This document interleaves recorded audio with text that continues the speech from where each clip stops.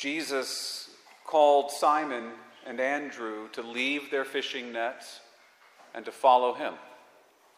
And so they left their nets and their boats behind, and they followed Jesus, and they became saints. Jesus called Matthew to leave his tax collector's booth and follow him.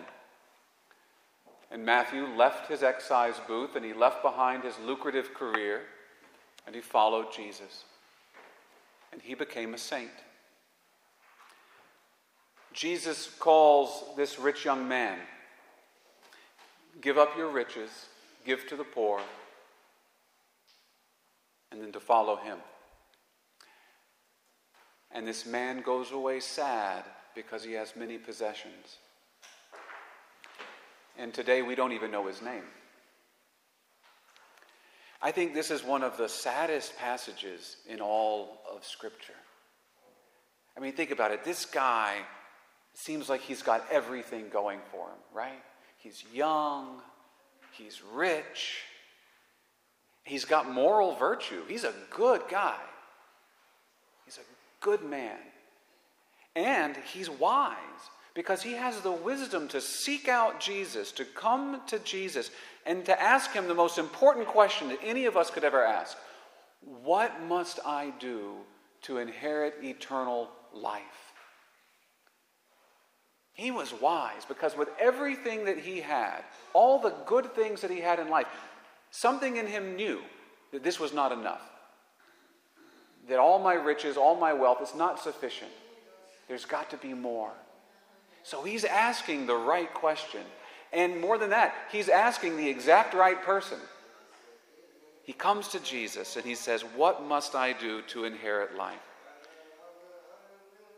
But when Jesus tells him, the only thing you need to do is to sell what you have, give it to the poor, and follow me, the man goes away sad because he can't do it. How hard it is for those who have wealth to enter the kingdom of God. It can be very tempting for us, I think, to kind of gloss over this passage and explain it away, especially if we're sitting on comfortable bank accounts. Because owning wealth isn't bad in and of itself, right? The commandment against stealing presupposes that we have a right to private property. That's why it's wrong to take someone else's private property. And we have a moral obligation that the Scriptures uphold to take care of ourselves and to care for our families. That's true. And as St. Paul says, the laborer deserves his wages, so earning money is not bad. There's nothing wrong with any of this. All of that is true. But St. Paul also says, the love of money is the root of all evil. And at the end of the day, we can't ignore the fact that Jesus has some very harsh things to say to those who are rich. You can summarize everything that Jesus has to say about the rich with, it's easier for a camel to pass through the eye of a needle than for one who is rich to enter the kingdom of God. And you can summarize everything Jesus says about the poor with, blessed are the poor. Jesus offers the poor a blessing, and he offers the rich a warning. And we have to take that seriously. So even though being rich might not be sinful, it's spiritually dangerous. And so we should ask why. Why would that be? Let's look at this rich young man and analyze what his mistake is here, right? Because Jesus is offering him literally the deal of a lifetime. The deal of a lifetime. Give up all of your earthly treasure, and I will give you heavenly treasure. Because all the earthly treasure in the world, it can only make you happy for a limited time. It can only offer you limited happiness. I'm sure this young man enjoyed his earthly treasure, but for how long? Right? How long did he enjoy it? He's young, so maybe 40 years, 50 years, 60 years. How long is that compared to eternity? And he knows that that enjoyment, that happiness that his treasure gives him will run out. That's why he's asking, what can I do to gain eternal life? And so now here's Jesus offering him the only thing that would make him happy forever. But the man turns it down because he chooses to keep his small, finite earthly treasure instead. And it seems like such a foolish thing to do. Why would he do that? But that's exactly what we do when we sin. That's what we do when we sin. Because all sin involves placing a greater value on a lesser good than on a greater good, in one form or another. We're valuing a lesser good above a greater good. And that's because all sin involves choosing something else over God. And God is the greatest good.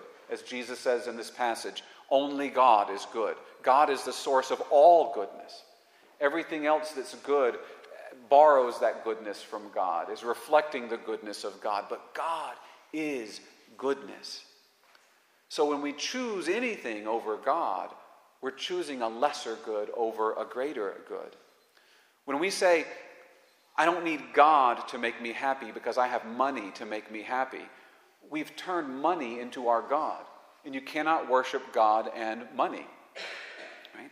We've turned money into our God. And it's very tempting to do this, and I think this explains why Jesus is particularly harsh in his warnings to the rich. Because whatever it is you think you need to make you happy, if you have enough money, you can usually get it.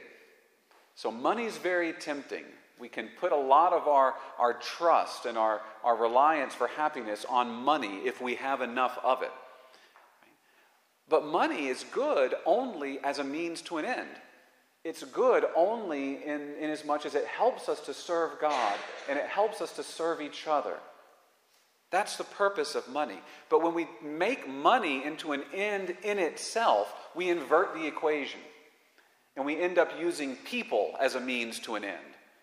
And we barely think about God at all, right? Because we've made money into our God. We no longer have a need for God. But it's the same thing with all sin. All sin works the same way. Right? Maybe we say, I don't need God to make me happy. I have money to make me happy. But maybe for you, it's not money. Maybe greed has no appeal to you. We all have our favorite sins. Maybe you say, I don't need God to make me happy. I have sex. I don't need God to make me happy. I have alcohol. I have food. I have Netflix. Right? I don't need God to make me happy. I've got my career. My career makes me happy. I have my charitable foundation. I have my good deeds. Look at all the good work that I'm doing. This makes me happy. Or I don't need God to make me happy. I have my self-righteousness. I have my pride. We can choose many things over God, even good things. And all of these things might make us happy for a time, but at some point, we're going to have to let them go. And that's the meaning of Jesus' metaphor here about the camel passing through the eye of a needle. That might seem like a really strange image if we try and envision it literally. A camel passing through the eye of a needle?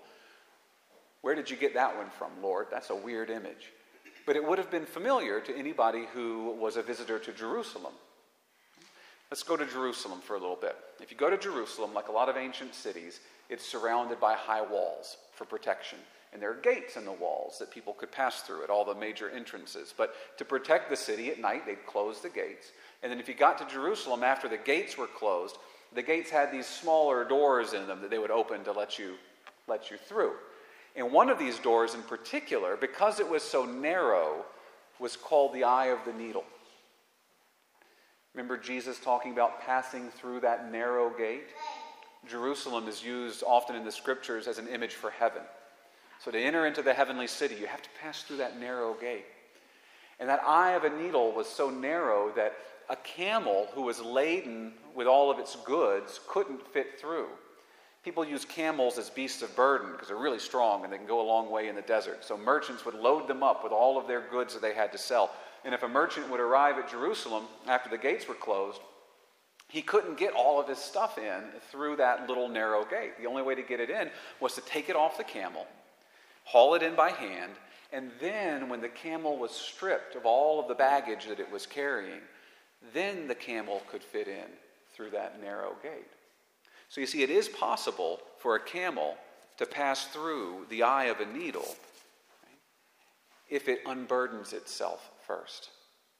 And this is what Jesus is telling us. He's telling us that to fit through that narrow gate, that we have to pass through on our way to heaven, we need to unburden of ourselves. We need to let go of whatever lesser good it is that we're clinging on to so that we can embrace that greater good that he has to offer, that he wants to give us. But we can't reach out and take what Jesus is giving us if we're holding on to these little things that we carry. And it might not necessarily be wealth. C.S. Lewis has a beautiful allegory that he's written about this called The Great Divorce. The Great Divorce. And the divorce in this being referenced by the title here is the divorce or the separation between heaven and hell. These two irreconcilable realities that we all have to choose between at some point, right? So in this book, the narrator is in the afterlife, and the afterlife is described as this gray city where these ghosts live, and nothing really happens there, right? And the longer you live there, the farther apart you get from everybody else, and you're just kind of searching around for something. It's this boring city. But every now and then, a bus comes, and the bus takes a group up out of the city to this beautiful grassy plain leading up to this majestic mountain. And if the ghosts will walk across that plain and walk up that mountain, they'll become solid again. They'll become solid. So the mountain is heaven. And anybody who wants to gets to go. Anybody who wants to can go. The only catch is you got to let go of anything you have that doesn't belong up there on that mountain. You've got to let go of anything you have that is keeping you attached to that dead, gray city below. And most of them can't do it. For some it is greed. There's one ghost in the story who he can only see heaven in terms of potential profit. He sees all the beautiful things of heaven, and he thinks, oh, the people down in the city are going to go crazy for that. I can sell it. I'll be so rich. And all he can think of is, how can I take these beautiful things back down there and sell them? I got to go back down there to the city. I got to establish my sales network, set up some offices, He can't see the greater picture because all he's concerned with is, I have to make a profit. How can I make a profit off of this? But other ghosts cling to different things. There's one ghost that can't let go of his cynicism. There's one that can't let go of his need to be considered better than everybody else, at least to think of himself as better than everybody else. And some of the things that these ghosts cling to might surprise you. There's a mother who lost her young son, and she can't let go of her grief. Her grief has become what defines her. There's a theologian who can't get past his desire to have academic knowledge of God, to be an expert about God. And to maintain that, he has to keep God at a distance so he can study him objectively. So he refuses to let go of that. There's a self-conscious ghost that can't let go of her own self-image. She's embarrassed for people to see her so transparent that she misses out on the chance to become solid again. Each of the figures in C.S. Lewis's story is clinging on to something, some little treasure, some little aspect of themselves that they value so much that they're willing to condemn themselves to an eternity of misery rather than let it go. And it's a sad story in a way because as you're reading it, it's frustrating. You want to shout at these characters and say, just get over yourself. Just let it go. Just get over it. Can't you see? God wants to give you everything. So it's a sad story to see them not able to do that. But it's also a hopeful story because you know they don't have to make that choice. It doesn't have to end that way for them. They all have a choice. If the theologian had just let go of his desire to be an expert about God, he could have known God personally and fallen in love with him. If that grieving mother had just let go of her grief as her defining identity, she would have been reunited with her son that she lost. If the man who just absolutely had to think about himself as better than others all the time, if he had let go of that, he would have become the best version of himself, his perfect self. And if that man who couldn't see heaven as anything but a means to gain profit had just let go of his desire for profit, he would have gained the most valuable treasure of all. Each of us has that same choice that Jesus gives the rich young man. Let go of what you're carrying and follow me. Let go of what you're carrying and follow me. That's the big thing. That's the point of the great divorce. That's the point about Jesus' warning about the camel passing through the eye of the needle. It's not impossible to enter through that narrow gate. You just have to unburden your camel. You have to let go of all your stuff. So the lesson of the rich young man, it's a sad passage in the Gospels, but it's an opportunity for each of us to reflect, to really reflect on ourselves. What are you clinging on to? What are you clinging to? What is that treasure in your life, whether it's material wealth or something else, that you just can't let go of? What in your life, in your heart, is so important that you would refuse to give it up, even if Jesus was standing right in front of you and offering you heaven in return?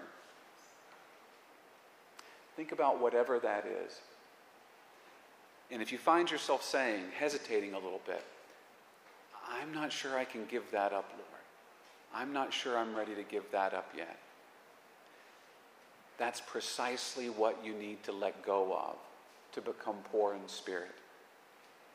That's what you need to let go of to see God. Jesus is our preeminent example here of true poverty, because he didn't even consider divinity something to be grasped, as St. Paul wrote in his letter to the Philippians. He let go of everything in becoming man. And in his life as a man, he was poor. He knew poverty. But even in his poverty, there was nothing that he had that he wasn't willing to let go of in service to the Father's will and in service to his love for us. That's why at the end of his life, he was stripped even of his garment. The only thing he carried with him on the road to Calvary was his cross. And even that he gave up. He had to give it to Simon of Cyrene to carry for him. And at the very end, the last thing that Jesus let go of was himself, when he commended his spirit to God. And at that moment, when he let go of everything, that's when he gained everything. He gave us himself as a model to follow. When Jesus says, deny yourself, take up your cross, and follow me, he's making us the same offer that he made the rich young man. Whatever treasure it is you're clinging on to in this life, let it go. Let it go. Unburden yourself. Be poor in spirit, and then everything will be yours.